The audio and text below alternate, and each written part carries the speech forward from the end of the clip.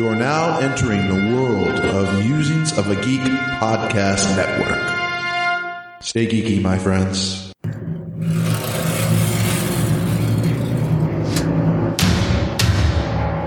Welcome to Wonderland, Alice.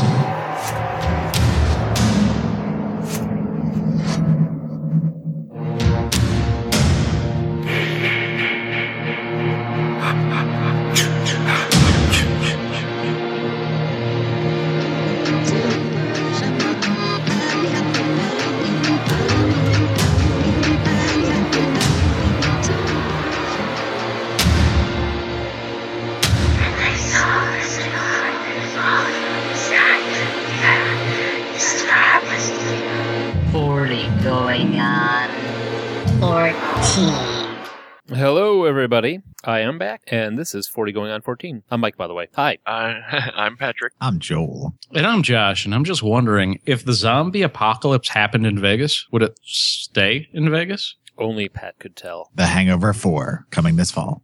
Right. I'd watch The Hangover 4 if it had zombies. Don't say Am I that. the only one, by the way, that during that new intro, I imagine it's like a bunch of witches doing the polka? Yes? I would say, yeah. That's Okay. You're probably the only one. Okay, never mind then. I didn't say that. Okay. All right. Well, All right. I don't know where we're going with this. Witches doing the polka was not a thing that I had thought. Well, we'll just edit that out. That's fine. Okay.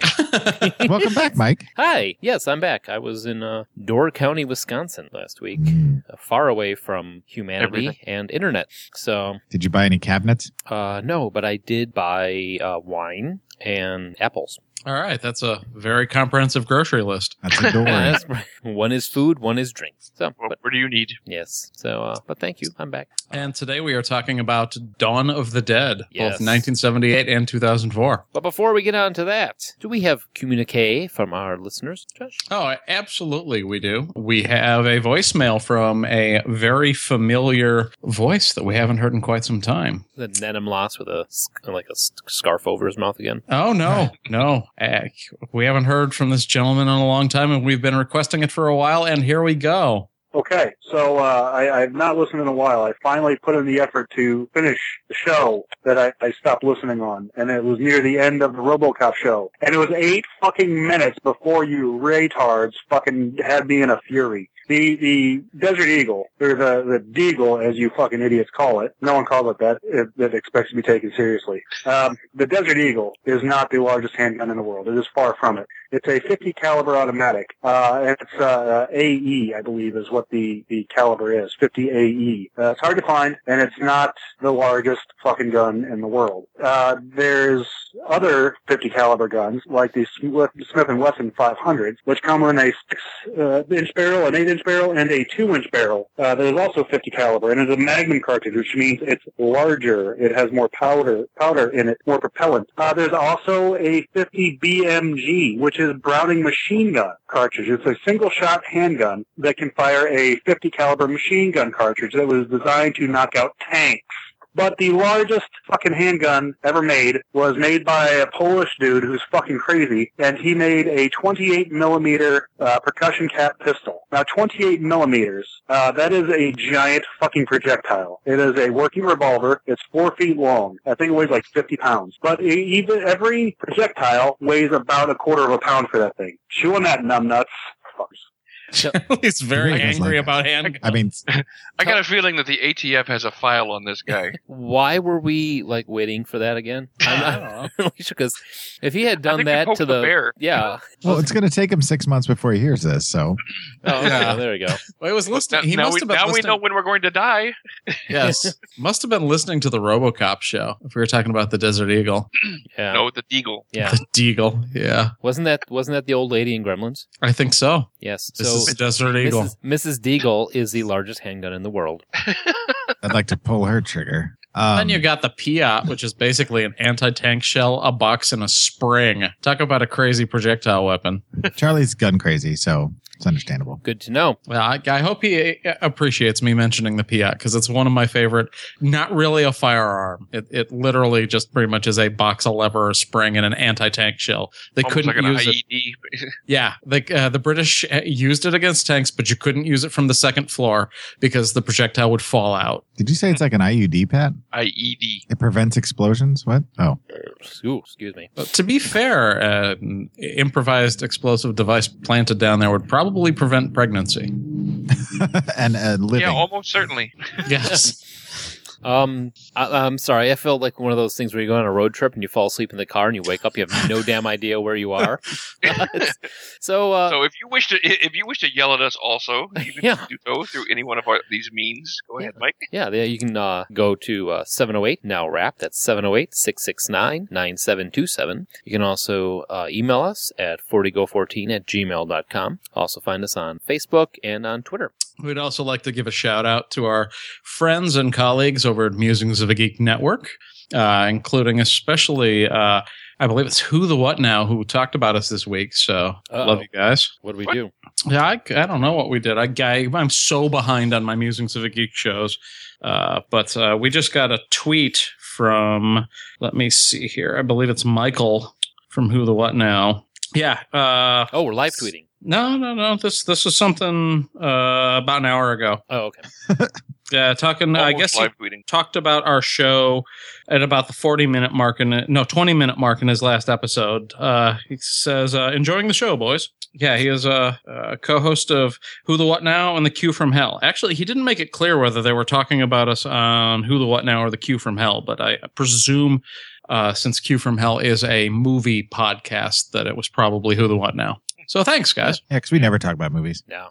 And apparently, if you don't want us to, make fun of you or be mean to you, all you have to do is rant at us and sound like you're assembling a sniper rifle while you're leaving a message. If he had done that voicemail to a Johnny Cash song, I would have peed myself. we'd be changing our names. Well, that's a show. Thank you, folks. All right, so... and also, don't forget, you can find our shows Saturdays at noon on Geek Life Radio. You can download the archives at iTunes, Blueberry, Stitcher, and TalkShoe.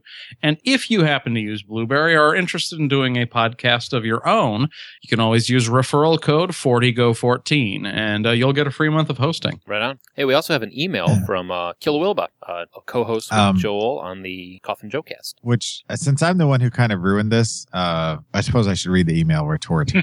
And this was sent directly to me, but I shared it here because it actually pertains to the show. So, hey, mate, I was listening to 40go14 on the way home, the Carrie episode. Yes, I'm behind on shows. You were talking about cricket. First thing, a hat trick is 3 wickets, 3 outs in a row. And the Pakistani cricketer you attempted to name, Javed Miandad, is pronounced Jarved Me and Dad. That's the best way I can type it to pronounce it. I literally laughed out loud on the bus while listening to you talk about it. Got a few strange looks. Yeah, so a hat trick is 3 wickets. I'm glad we got that cleared up. Yeah. Right. So I am crystal clear on that now. So in Return of the Jedi, if you get 3 wickets, you get a hat trick. What's a wicket?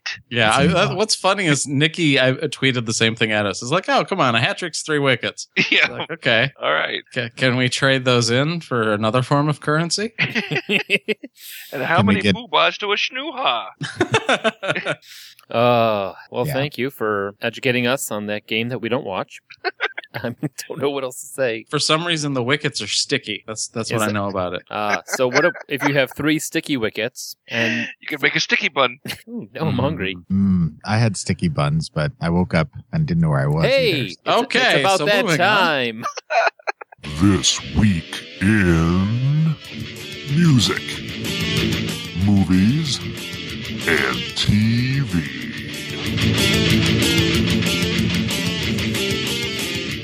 I got to do a scary bumper for that. I don't know how to make it Well, we scary. only got 1 week left. Oh, well, there you go. All right. The year is 1978, the year that Dawn of the Dead was released. And let's see. Music, With a Little Luck by Wings is number 1. That's a good song. I like that song. Me I too. don't think I know that song. I don't think another one either. What? Yeah, you do. You know it if you Everyone know it if knows you heard that it. song. What? Hang It's on. by Wings, right? Yes. I mean, I know Okay. Wings. I know that pretty much. Hang on. You would know that song. Oh, you're looking it up? Yeah. You can fix this through the magic of editing. You say that a lot, and then he doesn't fix it. I know. It's kind of the joke. Oh, okay. Like Conan O'Brien does that all the time. I don't know why it's not playing. We can fix that part in editing then. Yeah. Right. There you go. I There's a remember great that song. I love that song. Oh, now I know what that is. Yeah. It's 3 wickets. There you go. See? You got the 3 wickets, you get a little luck, and then Paul McCartney shows up with wings. I never understood cricket, man. Look at me. I'm giving away wings. So, also on October 12th, Nancy Spungen, Yes. the American girlfriend of Sex Pistols bassist Sid Vicious, is found dead in a New York hotel room of a stab wound. Sid is arrested and charged. And October 24th, something else happens. I thought that was continuing the whole situation. Sid is arrested and charged with a murder. I feel like I'm having a stroke while you're reading this. Who wrote that, man? Who starts a sentence with the word "and"? Patrick? Oh, he's got you there. Yeah. Me, So- because that's the end. Sid is arrested and charged with murder. I mean, how much further can you go with that? How about You skipped over the charge with murder part, which is kind of important to the story. Okay, he was Oh. arrested and charged with a murder. There you go. Apparently not And- found guilty. Anyway, well, I guess that mystery is just going to hang there. Yeah, we don't need to And know the on story. October 24th, Rolling Stones guitarist Keith Richards pleads guilty to a reduced charge of possession of heroin in Toronto in 1977. That's funny Yeah. that it's in Toronto. Why is that funny in Toronto? Isn't that where the that one mayor who was smoking crack in that town? Yep, Rob Ford. Rob Ford's town. They got a long history with drugs. Oh, Do you know who Rob Ford is, Joel? he drives a Chevy, right? Okay, so the more serious charge of drug trafficking is dropped, and Richards is given a 1-year suspended sentence, as well as ordered to play a charity concert for the blind. What? That sounds like some sort of made-up, like, Simpsons thing. No, then it would have been for the deaf. They sent a sound-alike, and no one knew. That's got to be a joke. That's Yeah, Patrick. That was my joke. Thank you. And lastly, on October 20th, the Police's first U.S. concert occurs at New York's CBGB's, and that is not the acronym of the. I know. Yeah, I was thinking of like, I got to make something up for. Oh wait, no, it's just CBGB's. I was wondering if anybody was going to think that was it. So the police got famous after they arrested Keith Richards. It's supposed to be funny. We know. Yeah, it's supposed to be. Yeah. So anyway, in movies, The Boys from Brazil is the #1 movie and was never heard from again, knocking off Grease after its 15-week run. Is it weird that movies just hang on at #1 a lot longer back then than they do now? Well, Yeah. there's a lot of movies released, like, as tentpole type movies now. Right. Mm. And I think people are doing movies now with the intention of we're going to take the #1 spot for a couple of weeks, and they don't want to compete with anything that they think they're not stronger than. Okay. Movies. The original H is released on October 17th. All right, Josh. Heroin, Original obviously. heroin, the original. Yeah, the first heroin. Wait, what year is this? That's 78? your acronym of the Halloween. The heroin. Oh, there you go. Joel. And it was released in Kansas City. Really? Yep. Yes. Only in Kansas City? Just Yes. like Ebola will be. It was released in Kansas City, and then it was a grassroots movement where it was word of mouth that it started to gain momentum before it was released nationally. Huh. And on TV, All in the Family is the #1 show because who doesn't love a fat racist? Happy Bill Days. Cosby? The answer. I don't know. Happy Days and Eminem are top shows. 'Cause who doesn't love a skinny and- white guy? What? Ooh, Oh, I was Mork and trying to Mindy come you're with talking them. about. Sorry. Yes. Mork and Mindy, and just because I want to talk about it, the Turkeys Away episode of WKRP in Cincinnati airs on the Turkey episode on WKRP is quite possibly one of the funniest TV shows I've ever seen in my life. Oh, man. Yeah. The humanity. when Les is reading the sign, he's like, from WKRP. With God as my witness, I thought turkeys could fly. This is going out to anybody overseas, Killawilba and Nikki. Anybody, if you have not seen WKRP in Cincinnati, the Thanksgiving episode, Oh my gosh. look it up. So good. Yeah, it's so funny. If you want to see the golden era of 70s TV, that was it. Yeah. So, It's sports. just one big build up to just a great payoff of a joke. Oh, yeah. And sports, October 17th, the New York Islanders start a streak of 23 undefeated games at home, ending 15-0-8. On that same day, the Yankees beat Dodgers 4-2 in the 75th World Series. That was Dude, that was a relatively painless sport. I know, that was What? really easy, man. What are you? Yeah. You're slacking off. Couldn't find any, Ukrainian women that had done anything, that week. So Well, if you got the right. those are always the fun ones when I find the Eastern Bloc women with the note, one vowel and an 18-letter name. Yeah, that's fun. I love that. So, on to the main show, Dawn of the Dead. Again, like we said, came out in 78. It was written and directed by George Romero, who has become known as the creator and godfather of all zombie movies. And the summary is, following an ever-growing epidemic of zombies that have risen from the dead, 2 Philadelphia SWAT team members, a traffic reporter, and his television executive girlfriend seek refuge in a secluded shopping mall, budgeted at estimated $650,000 to make. Starring David MG. Is that how you say that? Yep. Okay. Yep. As Steve, Ken Foray, who is not Candyman. No, he is not. But he kind of looks like him. He's No, he still does working, not. though, Yeah. Rob Zombie's keeping him alive. Hey, that's good. in his basement. Scott Jar. Rainier, Tom Savini, Sex Machine, as one of the motorcycle raiders. Don't Joe- forget Galen Ross. What's that? Galen Ross. Oh, Don't forget Galen Ross. I'm not okay. Galen Ross Which as somehow her name got her deleted, name. her character name. okay. Like Tom Savini, Joseph Pilato. Yeah, it's weird that they only list Tom Savini as motorcycle raider because his character's name was Blade. There was a lot of characters that I saw that are like first pie in the face zombie. Yeah. Yeah, and that's probably what they were in as in the actual official credits because I think Tasso and Stavrakis here. He's also listed as motorcycle raider, but I believe his character's name was Sledge. Oh yeah, because he used a sledgehammer also, and he wasn't. These guys weren't listed in the original thing. I just put them in there because they're important to the movie as a whole. And Joseph Pilato was a main character. He was now I'm drawing a blank on his name all of a sudden. He was a main character in Day of the Dead in '85. Oh.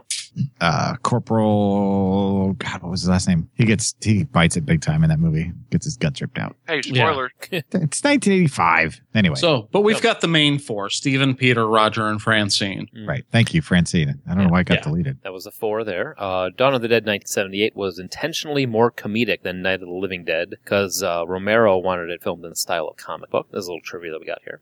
Some of the actors playing zombies in the movie would frequently get drunk at the late night bar called the Brown Derby, which you saw all the time in the actual movie itself. Yeah. It was like the sexy bar or something like that, it said? Brown Derby sexy bar on the sign?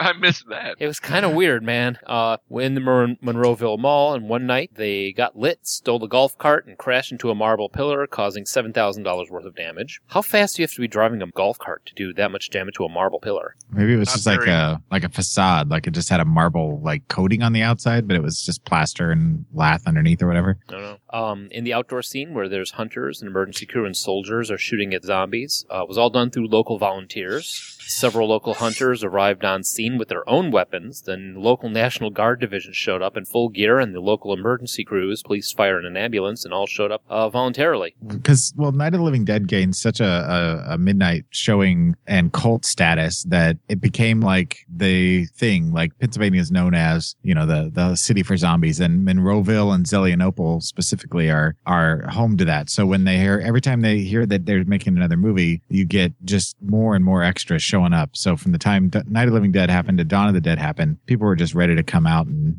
be part of the whole thing. Oh, that's cool. I heard that they gave one of the other things I saw was that they gave the extras $20, a Yep. box lunch, and a t-shirt. Yep. Nice. Which I've done more for less, so Yep. I can't say. Dawn of the Dead was shot over approximately 4 months from 77 to 78 on a budget of $650,000. Filming of scenes in the Pittsburgh suburban Monroeville Mall, Pennsylvania, was done when the shopping center was closed for business between 11 and 7 a.m. And Romero was quoted as saying, "Filming in the mall was hell." I had heard that they had to stop at 6 a.m. because at 6 a.m. the Muzak in the mall would kick on and nobody knew how to turn it off.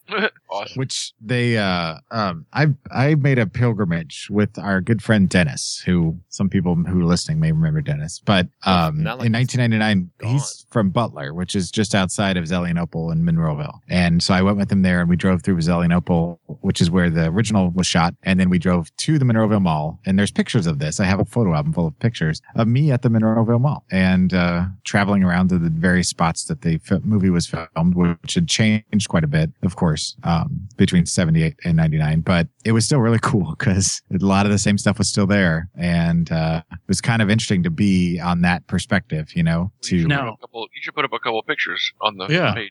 I'll see if I can dig them out. Because while we were there, we did that. And then we went out and shot guns. So it was a nice kind of zombie killing type week. Very cool. Was the Brown Derby still there in the Monroeville Mall? No, most of the stores that are in the movie were long gone. And most of the mall was, it was pretty much just a walker mall at this point where people, old people go and do laps. And a lot of the stuff had changed, like the fountains were gone.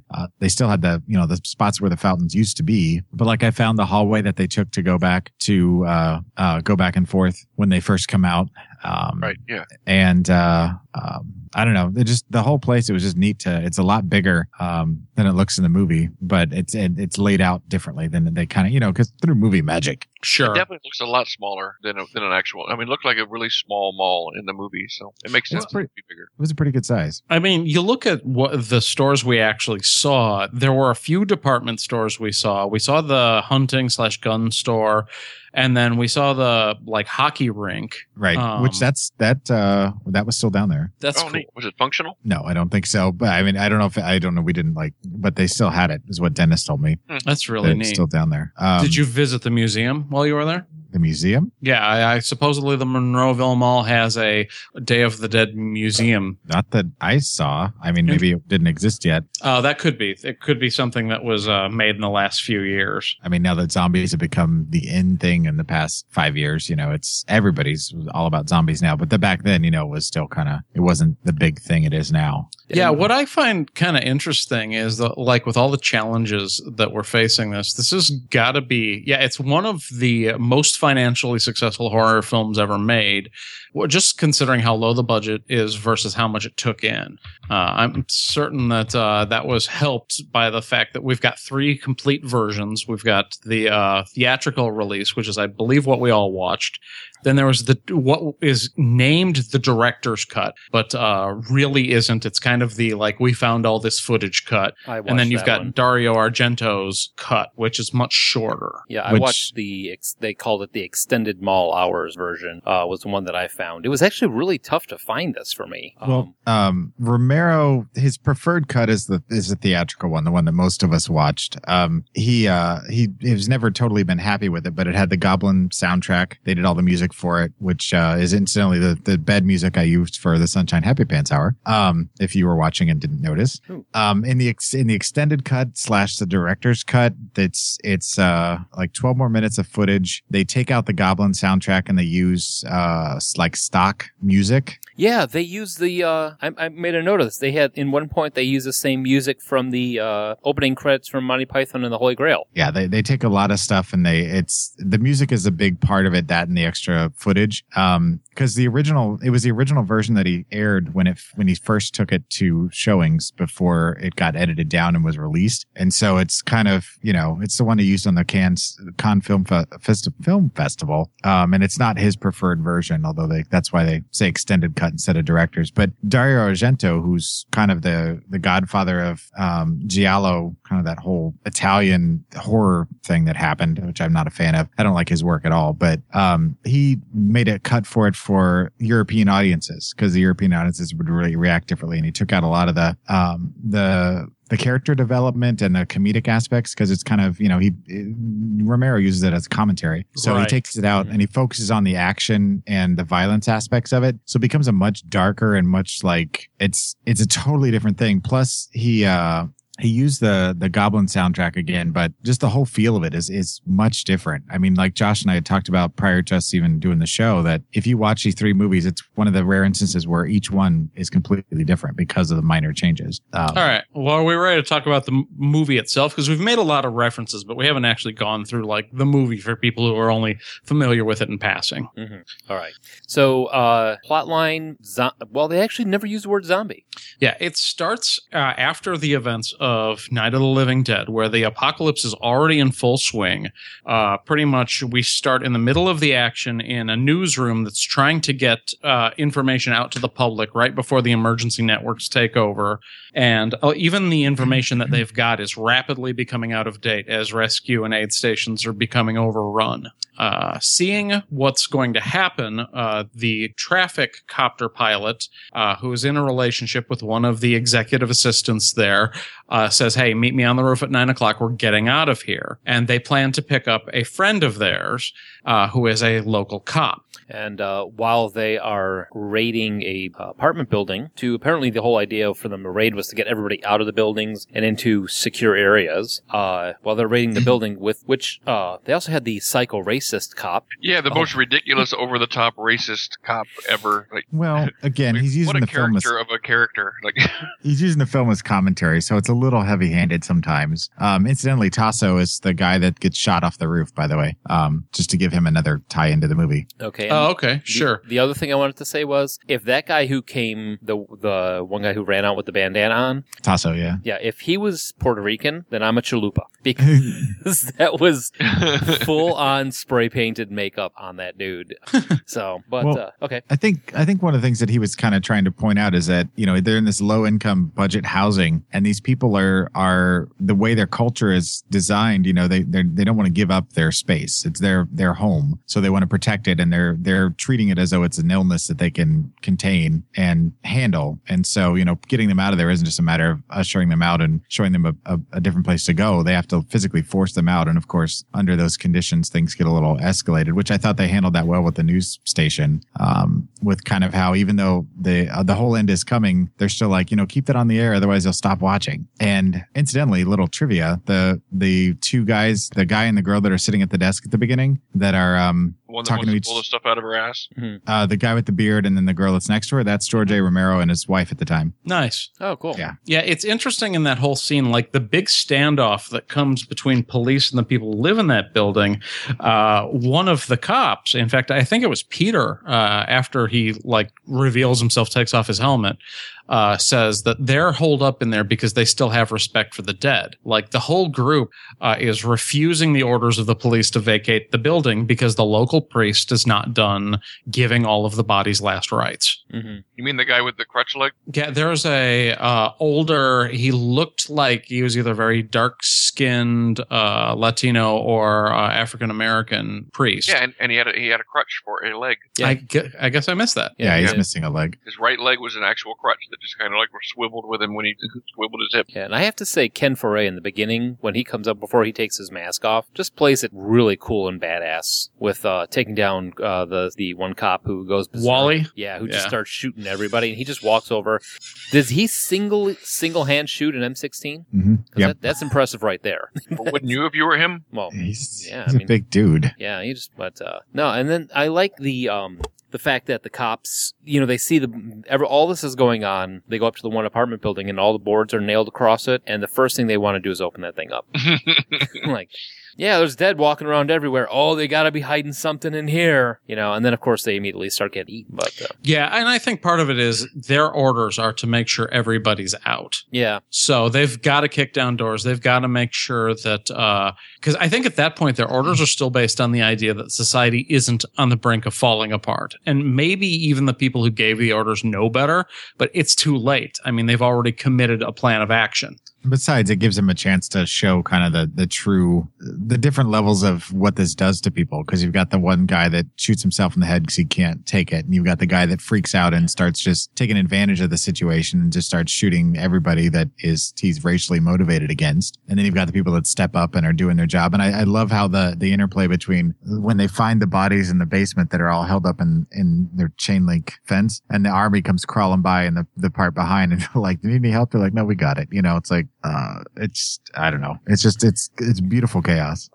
So eventually, Peter joins Roger because Roger indicates that he's got a way out, and the two of them are just done. They realize that everything's falling apart, and if they stay and do their jobs, they're pretty much just going to die. So Peter and Roger meet up with Steven and his helicopter. And they discuss, hey, is one more person going to be okay? Well, the extra weight's going to tax our fuel, etc. But they decide to take Peter along on the escape. And that proves pretty useful along the way, as he is, as we've already previously mentioned, both a badass and kind of a crack shot. yeah, because they should never allow the traffic dude to ever hold a gun.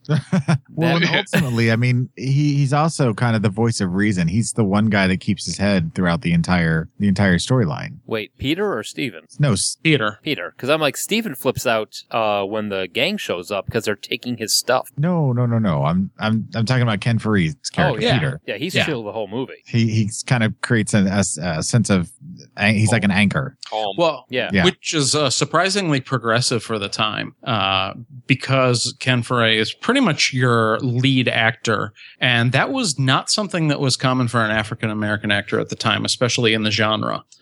You're talking mostly exploitation flicks that had black actors in the lead. Shit, even nowadays, the black guys still die in the horror movies. So, Right. yeah, it's like you said, pretty revolutionary. Yeah. And then you've got the whole character arc with Galen Ross, who actually chose how her character would react at the beginning. Like, a lot of people might see Francine as, oh, well, it's the 1970s and they're having her be weak and helpless. And some people in a situation like that just completely shut down and freeze. They don't know what to do, so they just stand there. And I think it's actually more powerful to see Francine going from someone who is absolutely paralyzed into inaction to eventually becoming incredibly competent, toting guns and taking down zombies with the rest of them and sticking up for her place in the group. Flying helicopters and Which- stuff. Because when she first made that stand, she did just fall right into the role of nursemaid and everything. But then she finally did eventually start learning stuff. I thought it was funny. She's like, I'm not just gonna sit here and do nothing, and that's all she did for a while. Well, for the from what I read in the bio on the movie is that she actually, when Romero told her that he wanted her to scream in the scene, she was like, no, I'm not going to do it because it's going to show my character as being weak. And then he was like, all right, cool. And then never had another question about it. That's what the way she wanted to play the character. She wanted to play as someone who, the uncharacteristic person who had their shit together. Was handling it in their own way, but it wasn't flipping out, screaming, and running into the horde of zombies as we see in some other movies. Which it takes a heavy dose of borrowing stuff from Night of the Living Dead, because Ben is the main character in that, who's a rather large African American gentleman, and Barbara, who loses her crap at the beginning of it, gets herself composed a little bit more in the later as your lead female. But I think Tom Savini changed that character in the remake and made her more like the Galen Ross character in this. I think probably because of it. But yeah, it's very similar where, in 68, it wasn't a lead black actor wasn't heard of either. So Romero liked to shake it up. And then we eventually get to the shopping mall itself, which originally is just a convenient place to land the chopper because they're concerned. They've got hours or maybe even days worth of fuel, but they know that fuel is going to run out. They briefly stop to fuel up before they hit the mall, but it's not going to be nearly enough. Helicopter zombie. Yeah. Oh, yeah. Yes. Before we hit the mall, we should talk about Helicopter Zombie because it is one of the great scenes of incidental gore. Yeah, that one when they're filling up the helicopter and one zombie decides he's going to crawl over the crates that are nearby to get to, was it Steven? Yeah, Steven. I think it was Roger. It was Roger. Yeah, because Steven was busy. Flyboy. Yeah, because Steven was busy aiming his gun at Peter, at Ken Foree, Right. who really had issues with it. Yeah, Roger was constantly getting caught in vehicles not paying attention with zombies coming up behind him. Like, he was a good guy, but that was something that happened to him throughout the film. Not a very good SWAT guy. But Yeah, that was going to say, there was a lot of times where I was watching that. I'm like, Jesus, just turn around once in a while. Right. I don't understand. Here we are. We're going to land the copter in the middle of this field, try to refuel as much as we can. Let's just leave most of the guns in the cockpit of the helicopter and go wander off pretty much on our own. But that gave us a cool scene of the kid zombies.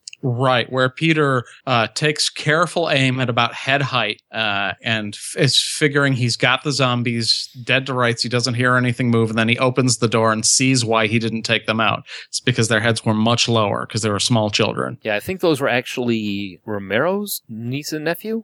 One of the main guy's niece and nephews, and they're the only zombies to have actually run in any of Romero's movies. And they did. Yeah, they were actually Donna and Mike Savini, who are the real life niece and nephew of Tom Savini. Okay, well there you go. Close enough. Yeah. So, but no, that the helicopter zombie, he climbs up on the crate and gets right in the way of the blades, and it just takes the top of his head clean off, and that was pretty sweet. Yeah, brilliant Tom Savini special effect. So, A little bit of sleight of hand, and it looks like he's getting his head chopped off. Frankenstein. He's got Yeah. that flat top happening. so how about that blood?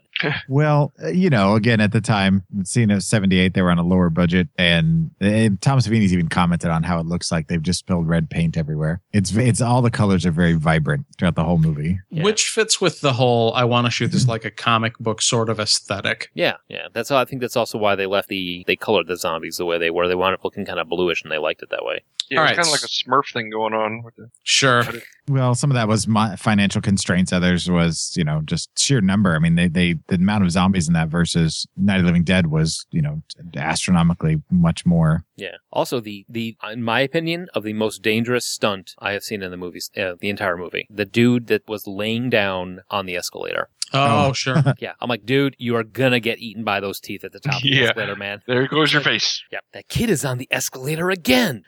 All right, so we get to the mall itself, and they find their way in through the roof and realize that there is a small area that is not part of the mall itself where no zombies have found their way in. And originally, they're just going to stop and rest there for a little bit, resupply up, and get back in the chopper. But then they realize that it's not going to be too hard to completely seal off all the entrances, clear out the inside of zombies, and hunker down for a little bit. Well, yeah. I mean, back then, I originally was thinking about it. I'm like, man, there's a lot of stuff in that one store. Apparently, JCPenney's, they were getting a lot. But then I remembered is that back then, the department stores were that eclectic. Mm-hmm. I mean, there was. I mean, now you go to JCPenney's, you've got your, clothes, you've got your bedding, you got your dishes. You don't have a candy counter. But then I remember back in '78, there was. There was a soda fountain and a candy counter over at Marshall Fields when we used to go downtown. I mean, they had all sorts of crazy stuff in those malls, especially in the bigger stores. Well, there was no Walmart yet, and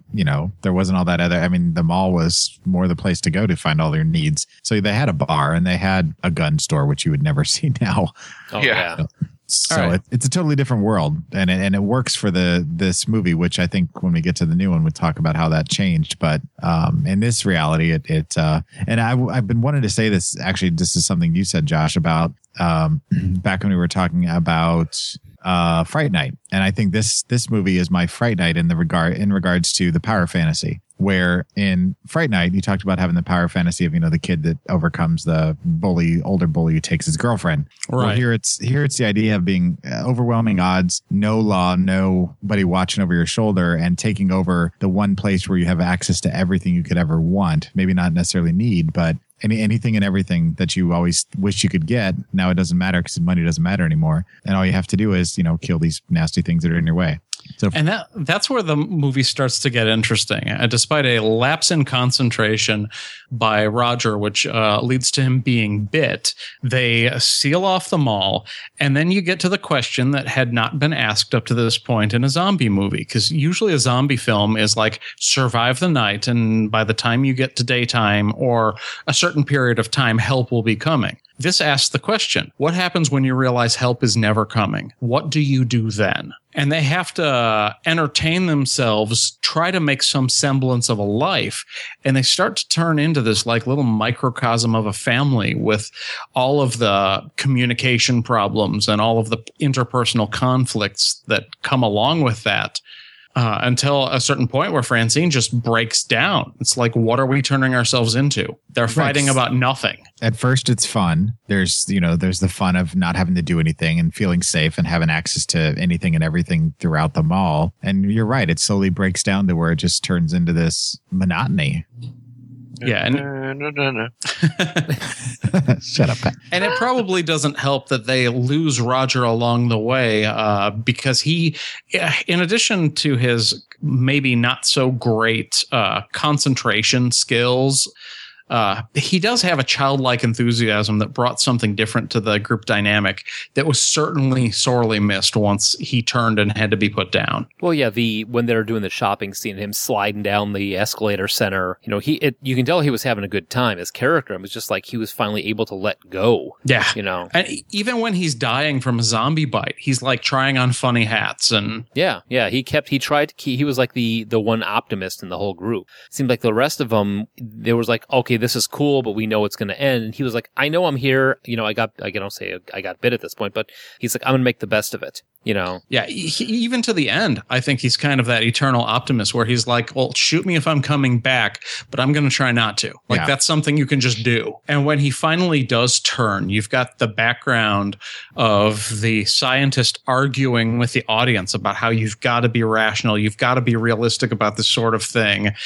And just like the dream kind of ends when Roger has to be put down. Mm-hmm. And I just thought that was a really, really cool interplay between everything that was going on and then what has to come next, where they're only broken out of their rut by this huge traveling army group of bikers that has been going ravaging and terrorizing and scavenging their way across the country, that realizes that they've got something and the biker gang wants it. Well, and that's one of the lines that always just made me angry, not at at bad writing or anything, just at when a movie physically makes you feel anger or sadness, it means it's a good movie. And when they say, you've got something and you're not sharing, and that's not nice, what do they have that they're not? I mean, nobody else knew it was there. They took it on their own, and they probably would have welcomed other people in if they came the right way. But then when they realized, and you just hit the nail on the head, they said, it's a traveling army, man. They've been living on the road the entire time. And to think you've got these people out in the open, unprotected, and they're making a living of it, and they're surviving and thriving. I mean, they're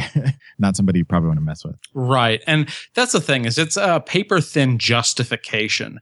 Like, they know that they're just going to come in and ravage these people and take anything they have of value, but they're going to take this imagined slight of, you wouldn't share with us, so now we're going to get you. You screwed up. We're going to punish you for that. You deserve this. Yeah. And then the pie fight. The scene where they're, well, one thing Steven, like I said before, they should have never given Steven a gun. I don't care if he got better with it later on in the end. Don't give that guy a gun. Because what does he do? He hides behind a bench, and then he finally gets mad to the point where he starts shooting at these guys. That if they had just let them alone, let them run rampant through the mall, they would have left, moved on, and they could have, done like they did before. Seal it up, keep moving, and, make it safe again. And then they wouldn't have come back because they had thought they had taken everything from the mall again. So, or the zombies would have got them. Yeah, well. Either way, they've got the helicopter on the roof. They could have waited it out, taken what they needed, and left and gone somewhere else if they couldn't reseal it. Yeah. Either way, that once the guys were in the mall, they weren't really looking for them actively. Right. And that was Peter's advice. It's just like, keep your head down, wait for this to pass. But I think that Roger's dead by this point. Steven, by this point, he had proved his usefulness and had kind of felt like he was part of the group, but he's constantly frustrated by having his desires subverted, being told no. Like, this is a spot where he's supposed to be totally free, but like, his girlfriend won't marry him. He thinks he's going to be calling the shots, and he's not. His ideas aren't being taken seriously. And then the final insult, like he's got this one thing and these guys are taking it away. He just snaps. He's just like, this is the last time I'm going to be made to feel powerless. I'm going to kill these guys. And that's kind of a bad idea when you're outnumbered like 50-1. But like, I can understand that. Yeah, I just think that Steven, at that point, I don't see the switch as clearly as that. I just think it's, at that point it must have been like, you think the self-preservation instinct would have kicked in harder. When seeing these guys driving around in the three-wheelers with Tommy guns, and you've got one rifle, one thing I could buy. Well, he had to go nuts because plot. Oh, okay, Sure. Well, there you go. Yeah, and I'm not going to say it's a smart decision or even a reasonable one, but I can see that in the course of his character, it's an action that can make sense from a certain perspective. Yeah. One thing I did learn about that whole situation is that if you are in the middle of a fight with a horde of zombies, you should always leave your sombrero on when checking your blood pressure. Yeah. What the hell was that about? I don't understand that. What in the hell was that about? Why did he hook himself? This is a great time to get my blood pressure checked. I want to make sure I don't die of high blood pressure. I'll just die of these zombies. They were so confident that they were indestructible at that point that he just didn't think about it. He was probably screwing around. I mean, that one's weird because it is at the point where the zombies are starting to turn the tide. Well, I mean, he was surrounded by zombies, and he sits down and just stops taking his blood pressure. Oh yeah, hey, I was going to check my blood pressure. I think they had that joke where the arm is left in the blood pressure machine, and your blood pressure is 0/0. I think for some reason Romero wanted that joke in the film. Sure. Yeah. And he just no, you got to go back. I don't care how many people argued against it at that point. Where the guy in the sombrero was like, "There's no way anybody would do that." But Romero. That's almost entirely what had to have happened. It's like somebody's little pet joke that they wanted to make sure was included in the movie. Yeah. And it was really stupid. So it's fun, and I think Roger's reaction is justified in the sense that if you were in that, or Steven, right? Roger's dead. That if you were at that point, it's possible to conceive that it might make sense to you that you could pick off enough that they would run away, or that you could win, but Another thing I have issue with. What? If you are you've cleaned up the mall, you've gotten the doors barricaded, you've picked off all the remaining zombies. Now we got to clean this place up. Why is it a smart idea to put all the zombies in the cooler where you have all your food? Yeah, walk-in I didn't get freezer. that either. Why wouldn't you take them outside or take them up to the roof and throw them off the roof and I burn know. them or something? Anything. I know. Let's put them in with all the fresh food and as many zombies as they had. There's no way they were going to fit all those in that cooler. Right. And even if you took all the food out, which would be stupid. Yeah. Right. There were. Yeah. I mean, I'm just going to go ahead and say it right now. I had a lot of problems. I did too. I had a lot of problems with the movie, but the only reason I enjoyed it was because I had to put on it was 1978 glasses. I think I lost those. You Well, lost your glasses. I think it's more about the overall concept and the execution than it is about the finite details of what makes up the overall story. And we should get to the ending before we get to the actual discussion of what we thought about it. Or Okay, that's it. yeah. Okay. So Steven gets shot by the bikers when they figure out he's hiding on top of the elevator. They shoot through the ceiling a few times, and one of them gets lucky and catches him in the arm, which makes it difficult after he's fallen back into the elevator and zombies start to swarm him. Too difficult for him to climb back out of the roof, and they get him. Then, because it's been established that zombies have some memory of their life and they're kind of walking through the motions, he knows that he wants to go where he lives with Peter and Francine. And he knows where the fake wall is, so he ends up leading the rest of the zombies up there, which basically makes it so the mall has to be abandoned. Yep. Mhm. So he goes up, finally gets home, and he doesn't really even attack him either. He just sort of walks in and sits down. Well, he gets shot as soon as he comes around the door. Yeah, but then the rest of them He come opens it. He starts walking towards him, and he gets shot immediately. And then the other zombies start coming in. Yeah, and He then just walks in and is like, "Sup?" More or less, yeah, because he almost like he tries to shut the door. Yeah, then Galen Ross takes off. Well, again, Peter says that he's not leaving. I'm sticking around. Galen Which Ross was weird. Yeah, that was kind of strange. She gets up in the helicopter and starts it up when zombies discover... I didn't realize zombies could climb ladders, but they can. So they get up on the roof, are chasing her down, and then Peter has a change of heart, completely flip-flops. Yeah, I think he gets to the spot where he wants to be like, no, I'll hold them off. I don't understand where we'd go anyway. Screw it. This was our home. I'm going to die here. And then he gets to the point where it comes to the actual reality of shooting himself in the head. And he's like, you know what? Living's better. Yeah. He's like, I'm out. And then they play the heroic music as he's climbing up the ladder. They've got like that, Captain America type music playing when he turns tail and runs. Well, I don't know. I don't know how much you guys know about it, but the original ending was a bit different. And I'm glad they went this route because ultimately I think them choosing it gives you the feeling that, there might be another tomorrow. And of course that leads into Day of the Dead later, which doesn't tie in directly to this, but you get that idea. Because in the original screenplay, they were going to kill themselves. Peter was going to shoot himself, and then Fran was going to put her head into the chopper blades, and the end credits would then run over the blades spinning and winding down as the engine kills. And the thought of her being pregnant and committing suicide in that fashion is pretty horrific in and of itself. So yeah, it could have been much darker. Okay. So Yeah, think of the ending of Clerks. Yeah, I was just thinking about that. I'm like, that's almost as bad as the Clerks ending. Right. So Peter decides that like you said, living is good. I'm going to live. And he runs up there, jumps in the helicopter, and they take off into the sunrise. With a bunch of rations and food in the base, a full tank of gas, and Francine knowing how to fly. And then they cut back to the mall and show all the zombies that have now overtaken it again. Yes. My favorite zombie is Machine Gun Zombie. Oh yeah, just heck. I also like a Fat Guy in Swim Trunk zombie. He was great Yeah, too. he was awesome. I like Fat Guy in Swim Trunk, but the fact that Machine Gun Zombie held on to that machine gun through the entire movie And then traded up. and then swapped out for the rifle, and then he walked around looking down the barrel of the rifle the entire time, which makes you wonder what that guy did before he became a zombie, because that's the first thing he goes, oh, a gun, or I'm going to look right down the barrel on this. It's like I don't know, is there a certain job that would require that? Republican. There's a couple of great featurettes and documentaries about the making of this movie, and one of them shows at one of the anniversaries where they had some of the people come back to the Monroeville Mall for one of the re-releases of the film, and the guy, the older zombie who kind of rides up on the escalator and looks kind of dumbfounded when he starts going up, and he kind of turns around and has that blank look on his face. That guy showed up at the mall, and he's like, he's talking about how it was weird to be thought of as a celebrity just because he was a stand-in that rode up the escalator. And I don't know, there was a lot of them and they all got to pick out their their individual characters, like the nun and the baseball player, and there's a lot of really fun archetypes, yeah, stereotypes. I don't Can know. you stereotype a zombie?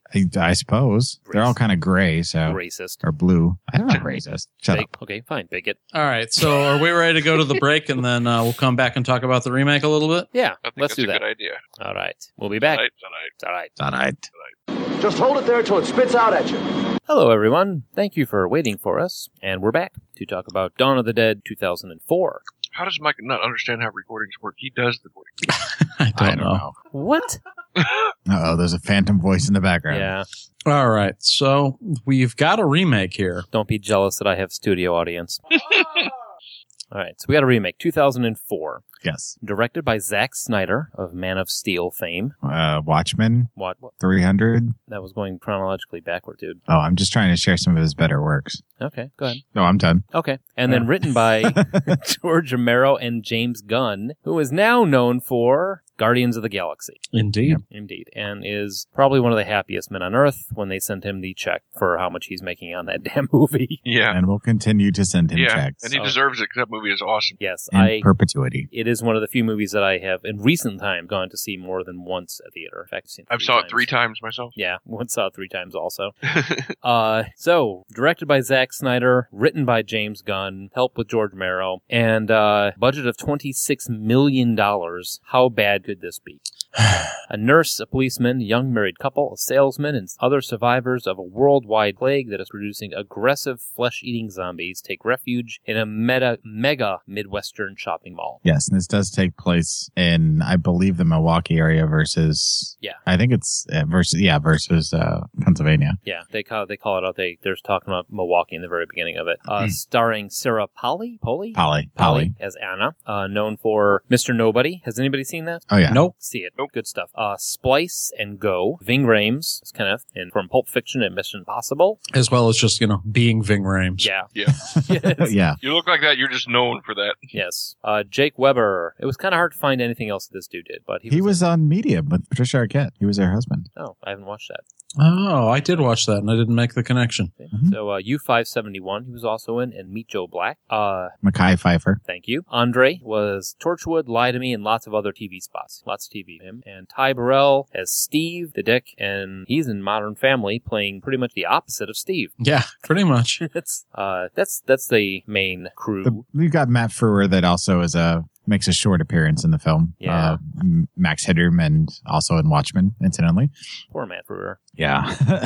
So, Things did not end well for Matt. No. So, same plot line as the first one. They hole up in the mall. I'm going to disagree with you there. Well, I mean, Well, that far. A zombie apocalypse, they run to the mall, they hole up in the mall. Well, yeah. I mean, basically, they were like, okay, got it. Black guy mall zombies. I'm pretty sure we've got enough to go on now. Otherwise, it's not at all the same movie. I may be betraying how much I like or dislike this movie already. But I think I was trying to figure out which side of the fence you were on there. yeah, lines are being drawn right now, I think. So, oh, but I'm already feeling hurt. for the scene where Anna stitches up Kenneth's wounds, Anna plays a nurse in this one, which I thought was pretty cool, how they started it out that way. The director hired a real nurse for the close-ups. She misunderstood the director's directions, and to go deeper, and inadvertently punctured Ving Rhames' skin and stitched the prosthesis to his arm. prosthesis. That The too. proboscis. That too. Yes. No. She stitched the special effect to his arm. Yes. And he didn't say anything until after the scene was done filming. And then he slapped a bitch. So, if you're ever wondering how tough Ving Rhames is, yeah, There you go. he's pretty high on the Pride. scale. Fuck pride. Right, fuck you. So they thought that was really a really good effect, as they said. It would have been had it been a. It's no longer an effect when you're actually bleeding. Yeah. The two zombies with missing limbs, the jogger that was missing an arm, and more famously the legless zombie that crawls along the ceiling, were played by actual amputees. Nice. Yep. Yeah, so Which is not uncommon these days in that genre. no. And Universal significantly slashed the film's budget after House of the Dead. Uwe Boll. Yeah, Ugh. and they said there was no appetite for zombie movies. Whoops. Yeah. I hate and I know Josh and I are going to vehemently disagree on this film, but I think that this movie kind of is the reason that zombies started to gain popularity. It had the opposite effect of what they were seeing at the time, because this one kind of heralded the beginning of what was then thrust forward and became what it is now, thanks to The Walking Dead. But Yeah, I think you're making This a one- correlation that is not causation, considering there's almost 10 years between the two. no, but this one lit the fuse, in my opinion, because there was really no zombie movies prior to this that were really doing anything. House I of the Dead remember this was an being attempt. the first zombie movie that I saw in a theater. And then they Yeah. started to branch off into the plague genre, which is a subgenre of the zombie genre, which is a subgenre of the horror genre. And then it became a thing. So whether you like it or not, this is, I I, think- believe, I agree with Joel on this one. This one kind of made people notice that zombies were really good in the horror And movies. I actually agree with him too. Yeah, but I agree. I do think that House of the Dead being in Josh is like, 2003. well, you're all wrong. Yeah, I mean, I he's going to be in the minority across the board. Maybe. And that's, maybe it's because for me zombies were never not a thing that I didn't notice a change. I could be wrong in this particular instance. well, no, we're on the same page there. You and I both, I mean, zombies have always been a part of our horror watching diet, but the fact that it brought them to the mainstream and made them what they are today, I mean, this Yeah, did you, that. you can't deny that this with the amount of effects and the amount of good effects in this movie, that this is one of those that made the general populace go, "Hey, that was a really scary movie." You know, they're pretty good as being the group of villains. The effects were good. Yes. Wow. I might be done saying positive things about this. But All no, right. there's a few other things. Okay, but also Nathan Fillion auditioned for the role of Michael. This would have made it a different movie. Would have made it a completely different movie. Very different. Yeah. And I threw in the next one because if you're a nerd about the first one, which I don't feel like I did justice to the first one in the first half because it is my all-time favorite horror movie, but Ken Faree makes a guest appearance as a preacher. Mhm. Scott H. Reiniger plays a beret-wearing soldier guy who is being interviewed on the TV, and Tom Savini, comes back as the guy that tells him to shoot him in the head as Yep. the cop. We got a Twitcher over there. He's just, Right. he's basically the cop character from the original Night of the Living Dead. That kind of stereotype. Okay. Kind of the good old boy, as it were. There were a lot of tips of the hat to the 78 movie in this one. Like, Oh, yeah. You had added that there is a store in the mall called Galen Ross, which is the name of the woman who played Francine in the original. Nice. Who, when Matt Brown and I went and saw this in the theater together, and when that popped on, him and I both looked at each other and went, like, oh my gosh, we got all excited and geeked out. Right. There was something else I was going to mention about, Galen Ross. If anybody is a fan of hers and is like, I've never seen her in anything, she made one of the really fantastic movie called Madman. It's an 80s movie that kind of is a tie. It's kind of like the Friday the 13th, but it's a really good take on that whole genre. And after that, she went and started selling diamonds. Huh. She's like a jeweler. So anyway, sorry, go ahead. Diamonds? Yeah, like it was a diamond, I can't think of what you call it, broker. Wholesaler. Okay, that's weird. All right. She went into jewelry. She's selling her best friends. Pretty much. So a sequel was planned but later canceled. Zack Snyder stated that he would only be producing the sequel instead of reprising his role as director due to working on Watchmen. He was Which much is a smart move. Yes. The script for Army of the Dead was written by Zack Snyder and Joby Harold. Joby? Hobie. Joby. Joby. Joby. Filming for Army of the Dead was to start once they got a director, and producing studios had approved the script. And also, according to Deborah Snyder, the film was set in Las Vegas, and the town had to be contained to stop the outbreak of zombies. When I put this in here and when Josh decided on what he was going to say at the beginning, I thought it was kind of ironic. That is funny. I was waiting for that. Oh, yeah. So, Yep, producing studios were Universal, who released the first one, and Warner Brothers, who has released a bunch of Snyder films since 300. And it was supposed to be directed by what? Just say the guy that directed the Thing The remake. guy who wrote the Thing remake. There's a lot of consonants in that name, and there are literally But it's Yahoo, isn't it? there's 3 vowels, and 2 of them are the same. I can't say that. Matthias von Matthias von Higgingen. Higgingen. Junior. Yes, that guy. So Sounds like you're starting a car. Hanging. So, all right. The plot is similar. Can you give me that? Yes, it's people it's people holed up in a mall fighting for survival in a zombie apocalypse and taking advantage of the fact the mall has most of the necessities they need, and they make it last as long as possible. The core of the film is the same. Yes. The surrounding events and other things outside of it are not.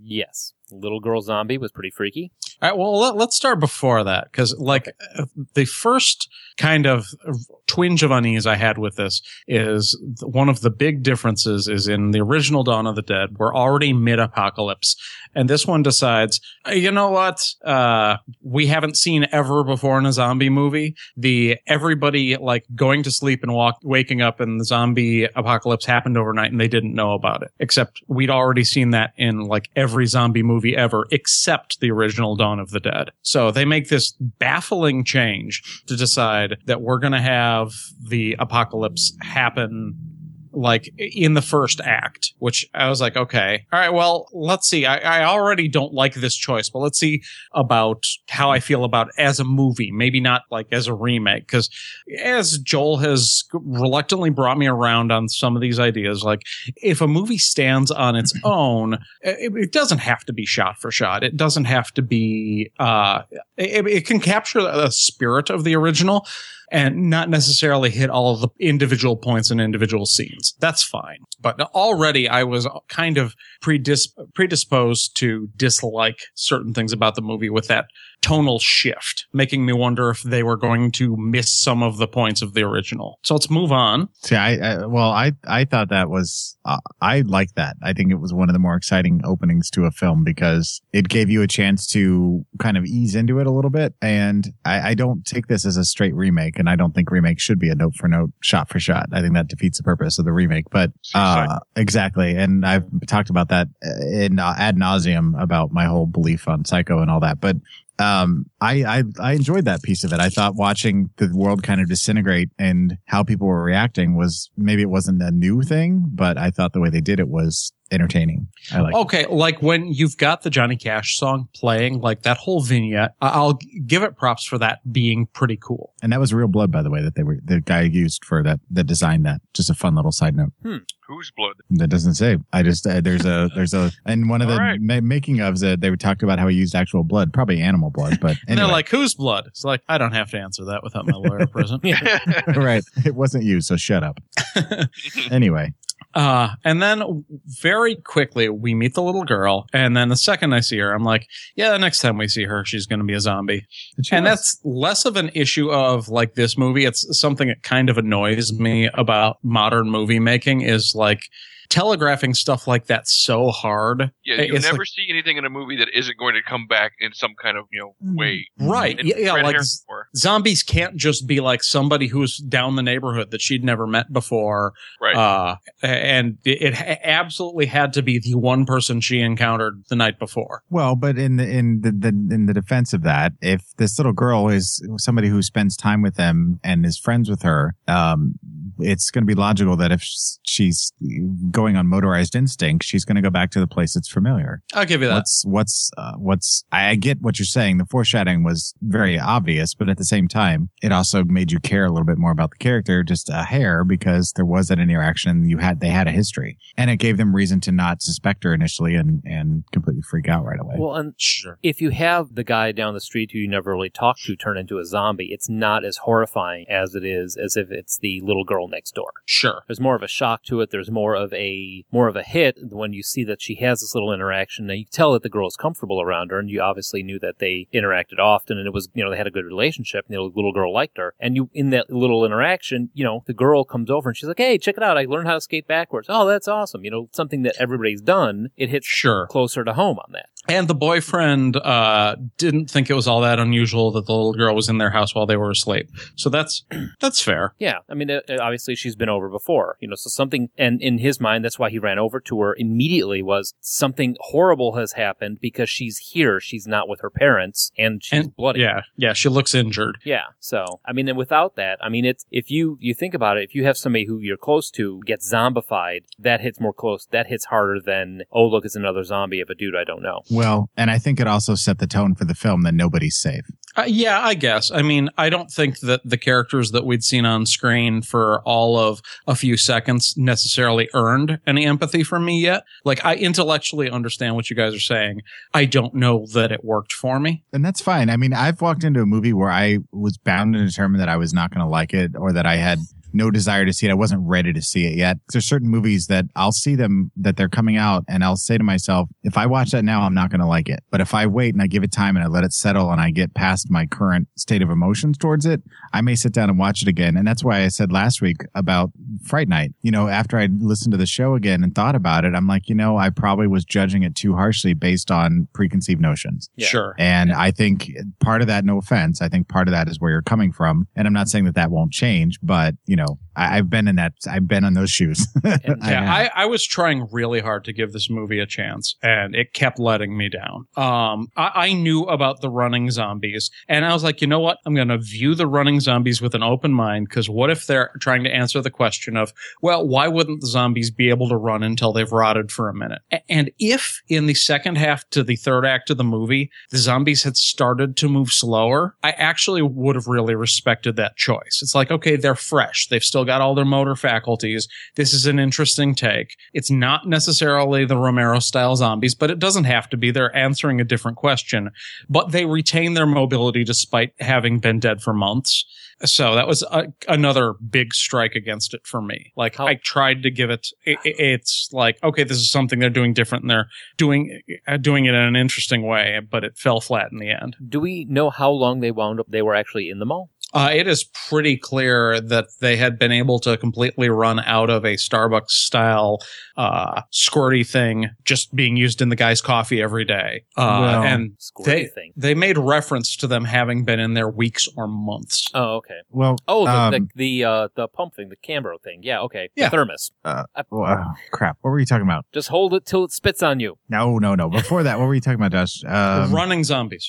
Oh, that's the one thing that I do want to point out. And George Romero has been very vocal about this, that one of the things that he hates the most about the current trend is he doesn't believe that zombies would ever run under any circumstance. And he points out, you know, the whole philosophy that tendons would snap and things would, because as soon as a body ceases to exist, it starts to decay within seconds. And the decay just speeds up the longer you're dead. And so, you know, he has a problem with that. But I get the point where, if I see what you're saying, which is what The Walking Dead is doing.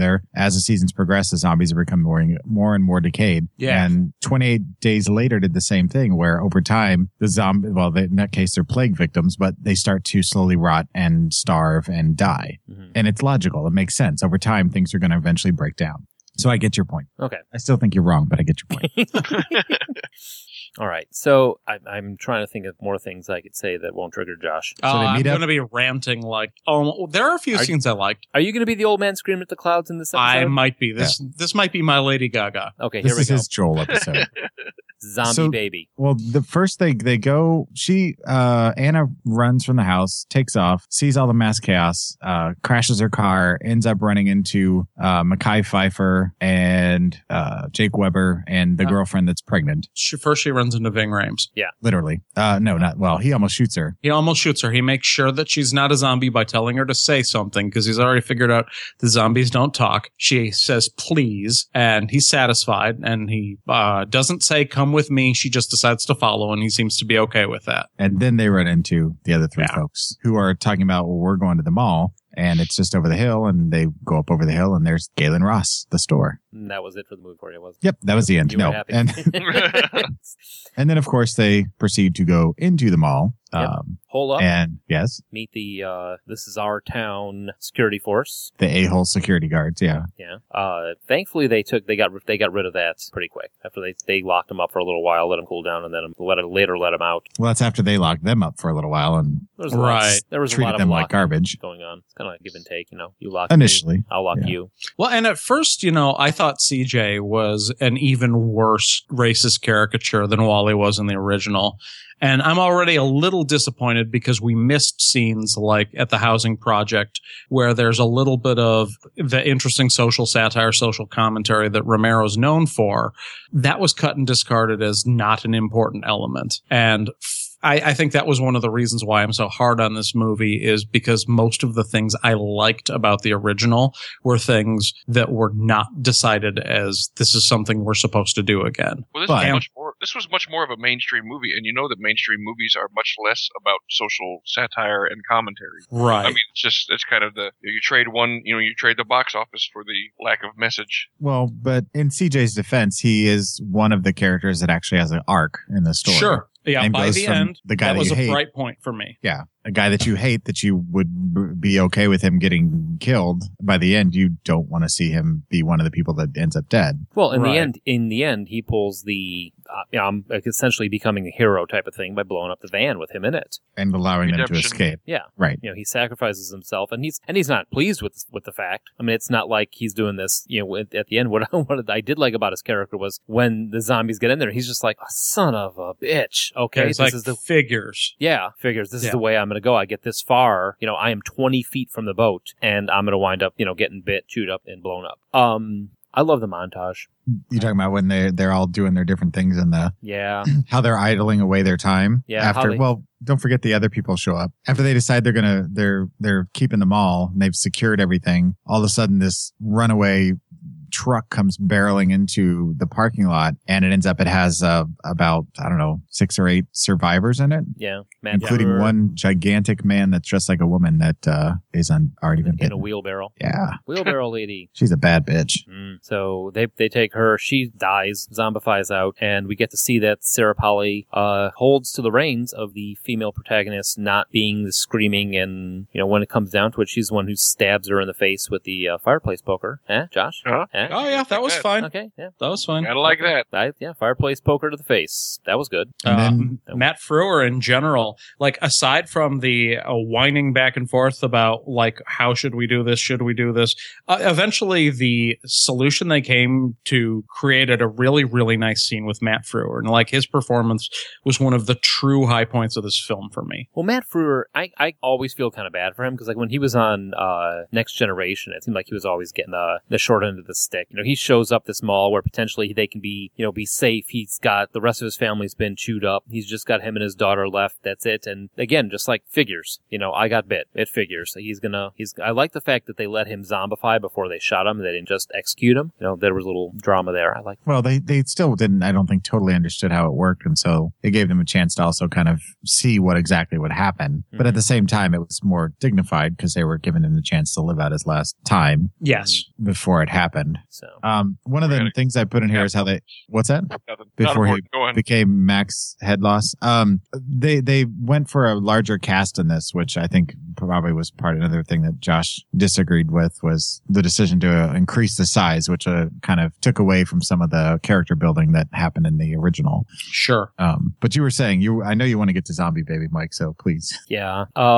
While I didn't like Zombie Baby was pretty cool looking. The effects were pretty cool, yeah. The effect was cool. The noise was horrendous. And the seeing how Andre, you kind of think Andre's gonna flip out. He's taking care of his girlfriend, wife, whatever. She's pregnant with his baby. She's they've got their little cove in that baby the nursery store off the side. You could buy that, but when you go in there and see that he's got where she's zombified and tied to the bed, and he's been, I guess, taking care of her somehow. Yeah. That you realize that was like of all the snapping moments in the movie, that was like the most shocking to me the first time I saw the movie. Most snappish. Yes, the most snappish was he didn't just go off the deep end. He took a running leap. Sure. Yeah. And it's weird because like at one point she's like, we haven't seen you guys in a while. Can you check? And he very quickly is like, no, she's fine. Don't come look at her. I'm sorry. If I'm in that situation, I have a gun. Immediately I'm like, no, fuck that. Yeah. Yeah, you're not okay. There's when somebody says something like that, something's up. Yeah, it's like You you're show me acting you don't have weird. a zombie baby. Right. And did we actually see her get bitten or see any indication of how she got the virus? Yeah, she got bit early on. When they ducked into that nursery store. She had a bite on her arm. But they covered And it up. they didn't show the Yeah. bite. They just showed her showing the bite. Yeah. Okay. Yeah, she was like, "Oh, it hurts," or "It looks like it's bad," or that sort of thing. But they didn't show her that she had actually got bitten. They apparently this had been before they had gotten the mall. That sounds like a German word, gotten bitten. Gotten bitten. Yes. Yeah.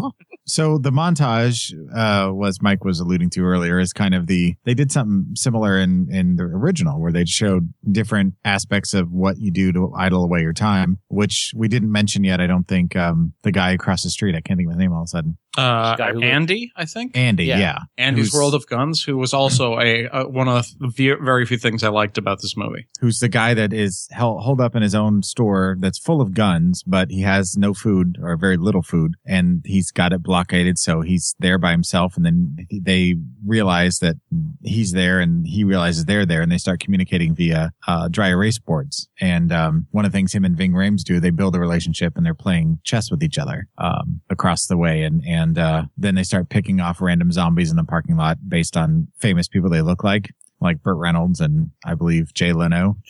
Yeah, which is a great scene. It's cheesy, but it's fun. And there in this movie, when they kill off the bodies, what do they do with them? They throw them off the roof. Yep. Yay, as they should. Because I'm sure the person that said, "Hey, why don't we put it in the food cooler?" got slapped. Yeah, no shit. All right, like in the original, they throw them off the roof, which is smarter. Plus, they're out there with all the other rotting flesh, which is something that doesn't get mentioned a lot in these movies, which I think is the Walking Dead comic does a good job with, is that if you're in a world with the undead, can you imagine the smell? Oh, that's it's terrible. It's got to be bad. Yeah, and it doesn't go away. So I mean, even if you're in, the minute you step outside, that's what's permeating the air everywhere. Smells like the inside of a prosthetic leg. But nobody ever seems to address that in the movies. Like you never see people like Bigfoot's dick, right, wearing a mask or having Vicks under their nose, like an autopsy or whatever. If they're inside, I get it, but outside, I don't know. It always kind of bugged me. In that scene where they're on the roof, I got to imagine that smell is just completely overwhelming. Anyway, moving on. Yes. So we've got like the, 4 or 5 characters we can care about, and the other ones that can pretty much be summed up with a couple of words, which makes me wonder why they expanded the cast. To get them out of the mall. To give them bodies to get to the end. I guess. You're going to make expendable, and I think that's a kind of a philosophy decision. It's like, we're going to give you guys a bunch of red shirts that we can tick off whenever we need an action scene. But when their characterization is so shallow, I don't care about their loss. And kind of like, you have a couple of points where there are sacrifices that should be heroic, but for me just don't work, because the characters that I care about pretty much are Ving Rhames, Anna, and Michael. Unless you plan on killing them, so what? Yeah, pretty much. Mm-hmm. Yeah. So they, as they idle away their time, the power goes out. They go down to the garage to where the generator is to get it started. They get attacked, which is pretty intense and insane. And then they realize that there's a couple of tour buses down there. And so after they secure everything, they decide they're going to build getaway A-Team style type of vehicles with armor plating and all kinds of stuff, so that eventually they're going to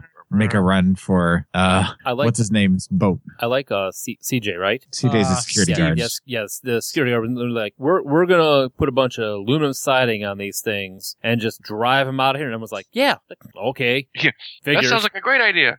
I'm for it. Which, those things are pretty badass. And then you got Spray Paint Girl, who's out there painting everything. Right. And Steve, who is just a dick for no reason pretty much the entire time. His character arc is completely horizontal. Well, he starts a dick and he remains a dick, but that gives him all the more, or gives Anna all the more reason to do what she does later, and justifies it a little bit. But so they build these things in lieu of possibly having to run, and of course soon things start to break down and all hell breaks loose. Sure, people make a few mistakes. Andy doesn't realize how dangerous the zombies are, how imperative it is you don't get bitten. Mm-hmm. They don't realize that even if the zombies aren't interested in the dog can lead them to a way in to get at Andy. And then Spray Paint Girl decides that the dog is so important that she's going to risk everyone's lives for it. Yeah. And then her boyfriend decides that she's more important than his own life, which then turns into a rescue mission to get her back from Andy's. Which thus brings the downfall of them all. Yeah. All for a dog. Honestly, but at that point, you'd be like, woman. well, she drives off. Well, I'm going to miss her. Yeah. Your girlfriend, you can't live without her? Deal. Blam. Yeah.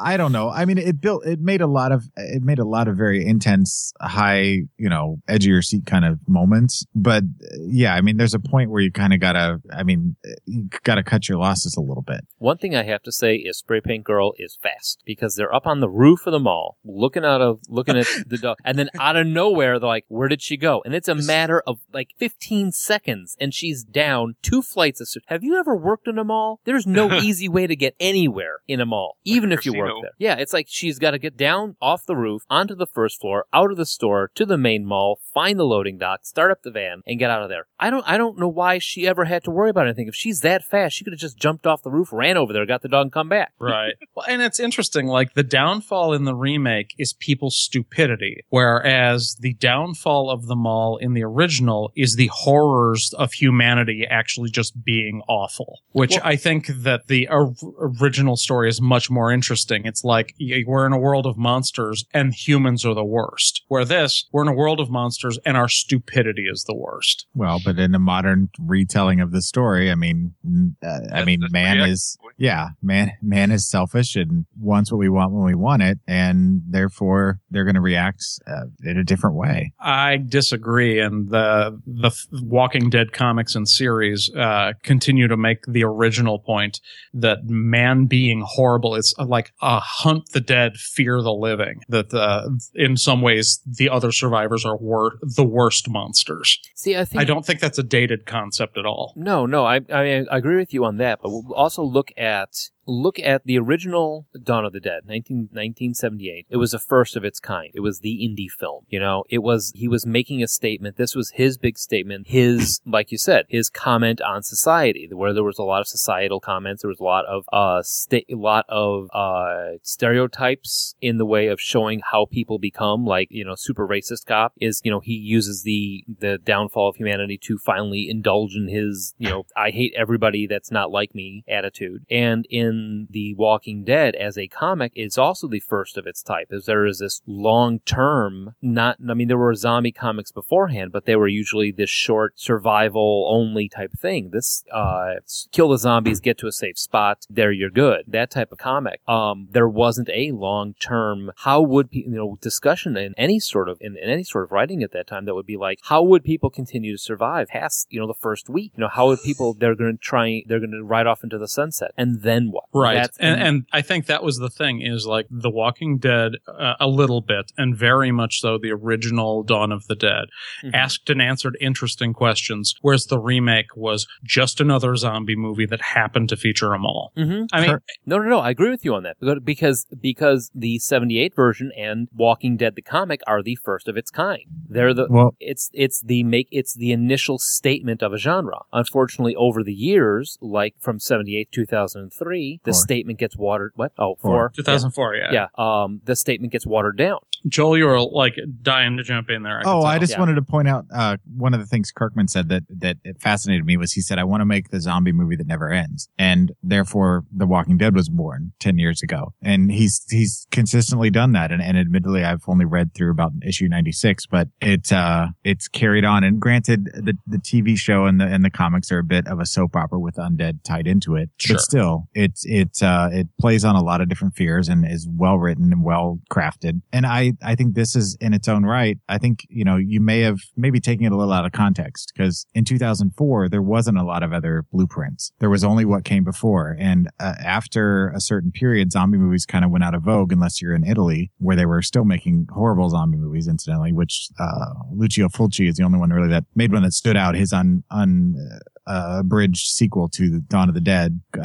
Anyway, here it just kind of died out. So this was kind of like Mike said, it's kind of the first of its kind. So it set a tone and a standard for everything that came after it. And you're maybe looking at what's coming after and then going backwards. Well, I guess I think that if you can say something interesting in 1978, and you can say something interesting more recently, why especially, like, okay, let's say we even take out the fact that it's using the title of a film that, for me personally, the bar is set very high. Agreed. Let's say that you call it something different. And I was trying to say, okay, well, does this succeed as a movie? And for me, the answer was, aside from certain moments, it was no. And that actually made me angry, because the moments of greatness made me see where there could have been an excellent movie in here somewhere. Like the Matt Frewer scene, the arc with CJ, some of the brilliant special effects spectacle, like with a ambulance, I think it was, it goes out of control and like crashes into a gas station and blows up. There were some moments in here that could have made a zombie movie that I would have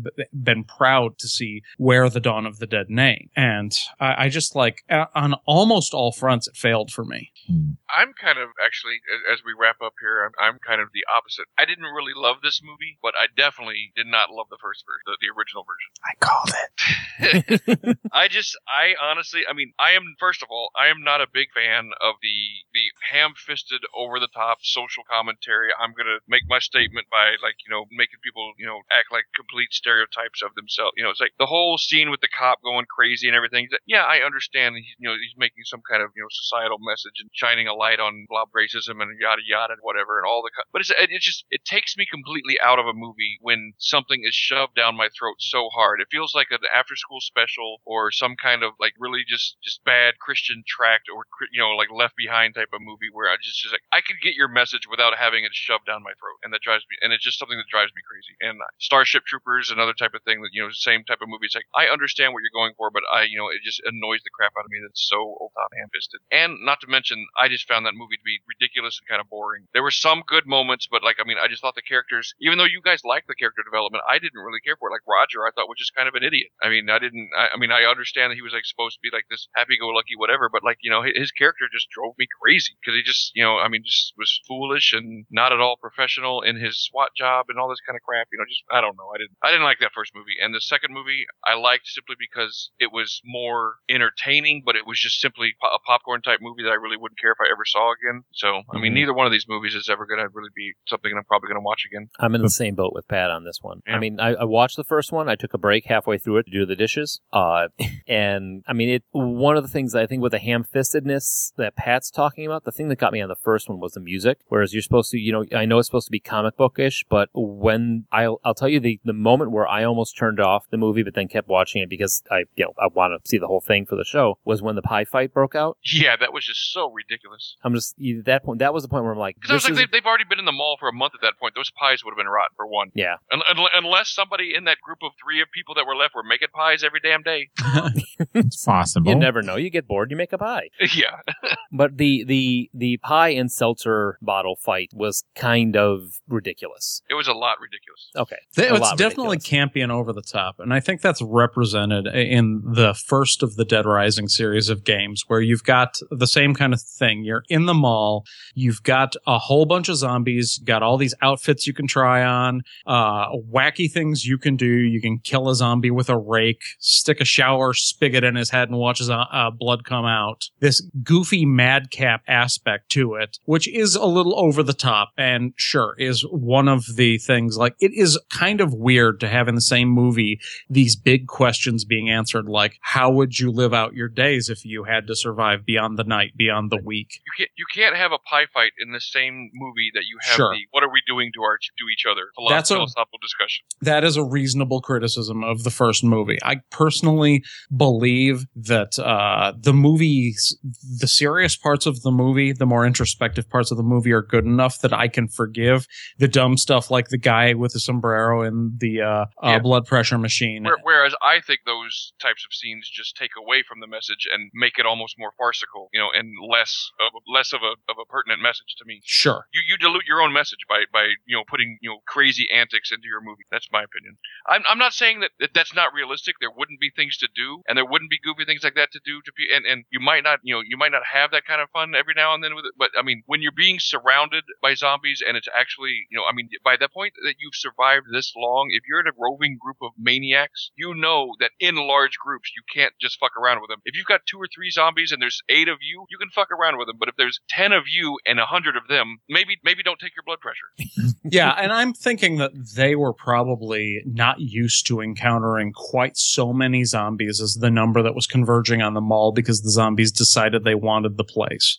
And I think there is an element of, well, what sort of behaviors start to creep out, whether they're childish or stupid, that because society's not there anymore, you don't have people looking at you like you're weird if you're going to run around in a sombrero swinging a sledgehammer around. around. Right. And you give yourself like, Shadowrun nicknames like Sledge and Blade. Right. And some of that comes out in the like, society's broken down, so we're just doing whatever because this is what we do now. I mean, these guys obviously were not, any kind of criminal geniuses because they see the mall and their plan is, hey, let's just take it, and they just smash the door down, So they're obviously not like, die-hard level criminals or anything. So, I mean, the fact that they're smashing, clowns in the face with a pie, not necessarily, a leap for the character, but it is definitely a misstep for the movie. Sure. And the biker gang does in the first one mostly get away. There's, I think we see about, 7 or 8 deaths? Mm-hmm. Yeah, and they had probably 20 people with them. Yeah. So, all right. So rundown.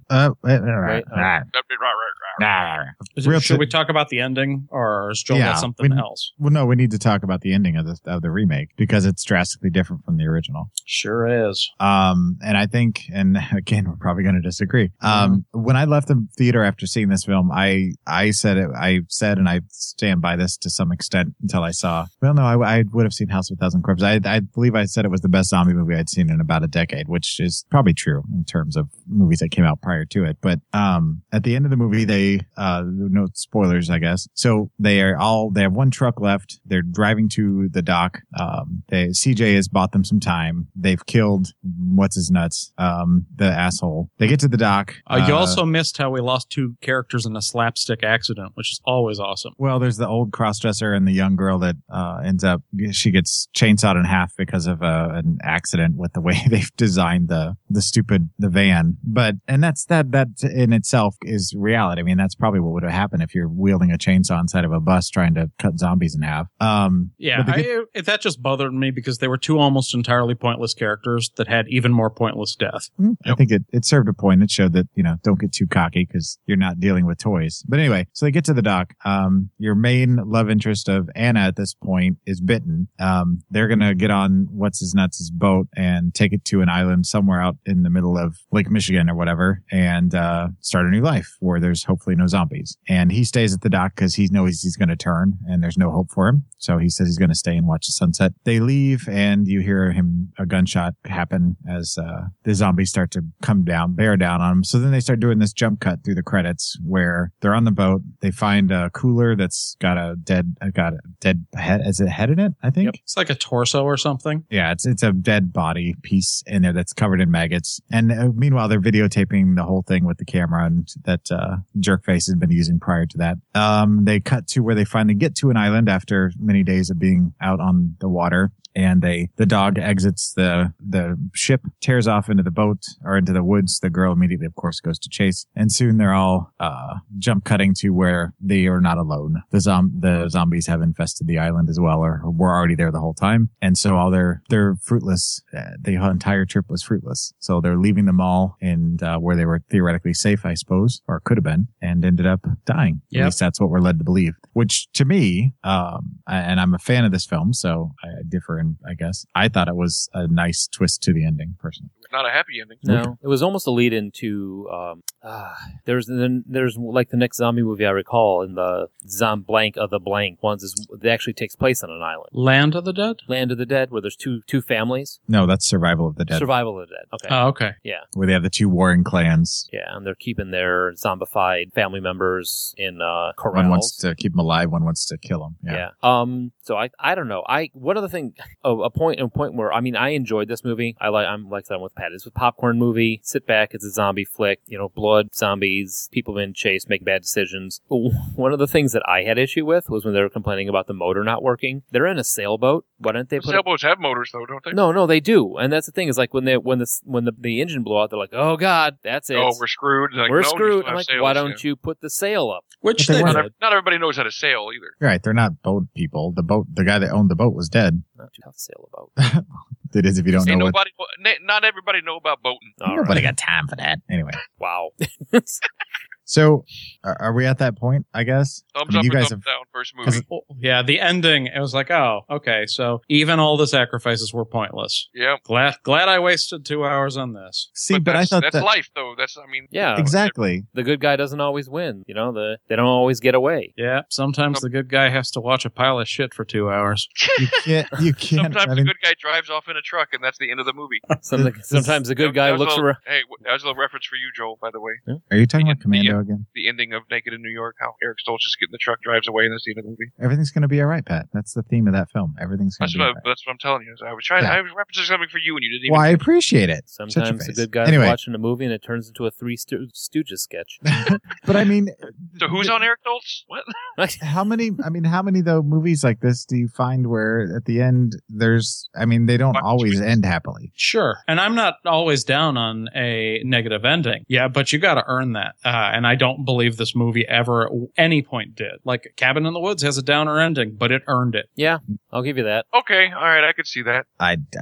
This did not have enough of the pull on the heartstrings to just pull the rug up underneath you, but I can sure. Like maybe if I'd cared about more of the characters who weren't Ving Rhames, Anna, and the two guys who end up sacrificing themselves on the dock. Like you've lost half of the characters I care about already. And then you make their sacrifice meaningless. Yes. That makes it that much harder to swallow the fact that there's no hope. Yeah, but I honestly think that's a little more realistic because in a real zombie apocalypse, I think pretty much we're all just going to be fucked. Exactly. That's what I liked about it is that it didn't pull that punch. It didn't say that. Oh, whoops! They found a loophole. They ended up going for what any rational person would go for, and it ended up being the wrong choice. So yeah, I agree to disagree. When in Rome, yeah. Blah, blah, I'm just gonna but I don't think that you can have realism be a trapdoor for poor storytelling because the most realistic movie is one where the hero only lives for 5 minutes because he's torn apart by zombies, and we're constantly shifting perspective characters without rhyme or reason. That's not good storytelling. So you're thinking of Feast. There's an example where the hero dies in the first 5 minutes. So the original film, just before we get executive to decision. Is my all-time favorite horror film, hands down. And my favorite zombie film, Dawn of the Dead 78, is the one. I once spent a day, I watched all 3 versions, and then I watched it again with the commentary on. So I watched it 4 times in one sitting. And this is how much I love this movie, and I've seen it too many times to count. Same with the remake. I saw it in the theater with Matt Brown, and we both loved it, and I've seen it countless times since then, and I still think it's one of the best recent zombie movies. I won't say it's the best, but it's one of, and I think it I like 28 Days Later so much more. But that's not a zombie movie, though. Well, it technically is. It's Plague. But it is. It's a virus movie. It's different. It really is a zombie movie. Come on, we all know it, but I mean... Nope, it's not. Oh. It's a subgenre of the zombie film. To 98% of the world, it's just a zombie movie. Because they're stupid. Well, that doesn't make it, necessarily incorrect. Because the dictionary all the time accepts what the popular public, believes, whether it's right or not. Okay, so obviously... Humpty is in the dictionary now, I'm hands 28 up. Days Later was a good zombie movie. All the way up for both films. Fantastic. I love them both tremendously. I like the fact that down zombies on the first and a reluctant thumbs up on the second. I mean, I'm not proud of it. It's a half thumb. Whereas Dawn of the Dead is my number 4 favorite horror film, but it is my number 1 zombie film for the original. So I'm an overwhelming thumbs up for the old and an overwhelming thumbs down for the remake. I probably won't watch either of them ever again. Yeah, same here. Definitely won't watch the first one. I mean, that's fine. 2.5 hours, man. I went ahead and deleted that off of my hard drive as soon as I was done with it. Wow. I own the original. I own the box set for the 78 one that has the 3 versions, and I own a second copy of it with the theatrical version on it. I hope you kept the receipt. And I just want to throw this out there. I know a lot of like good old boy redneck types down here that were kind of like the Roger character, and I don't know of one of them that goes around saying yeehaw all the time. It's not a real thing. That's like such an awful character. Did they ever say we've got this by the ass? It's not like a Dallas thing versus Houston. So next week, just saying.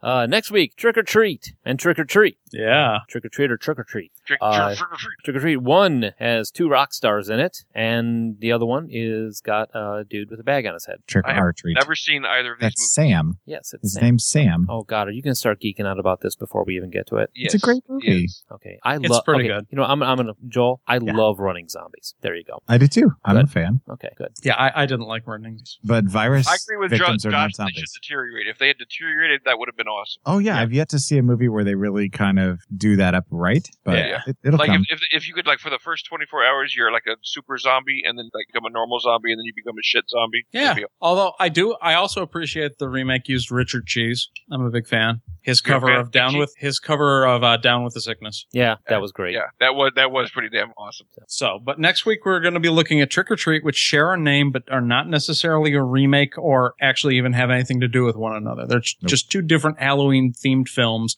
That have the same-ish name. Yes. So, Really, I didn't know that. Yeah, they're Of course, not I've never remakes. seen either one. How would I know that? So, if you're listening to this episode, go watch those. You'll be better prepared to listen for next week. That is your homework. Go do that. As always, you can find our archives on iTunes, Blueberry, Stitcher, TalkShoe, and other fine podcasting directories, as well as Saturdays at noon on Geek Life Radio, and always at our home on the web, www.40go14.com, or on the Musings of a Geek Podcast Network. You can also get us on Saturdays at noon. Did we say that? Yes, I said Geek Life We Radio. did say Said that. Geek That's Life all right. Radio. All right. I went away for a moment. I'm sorry. Phone number. Somebody throw the phone number out there. 708, now wrap. I think 708 maybe I should have done it. 669 9727. Give us a call. Yell at us about guns. We love that.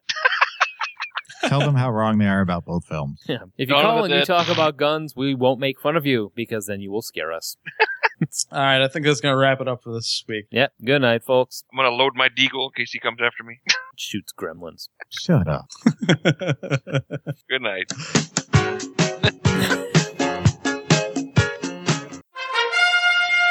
You are now leaving the world of Musings of a Geek Podcast Network.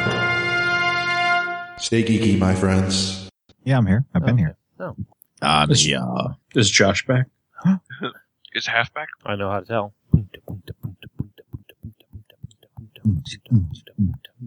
Boots and pants and boots and pants and boots. Josh is back.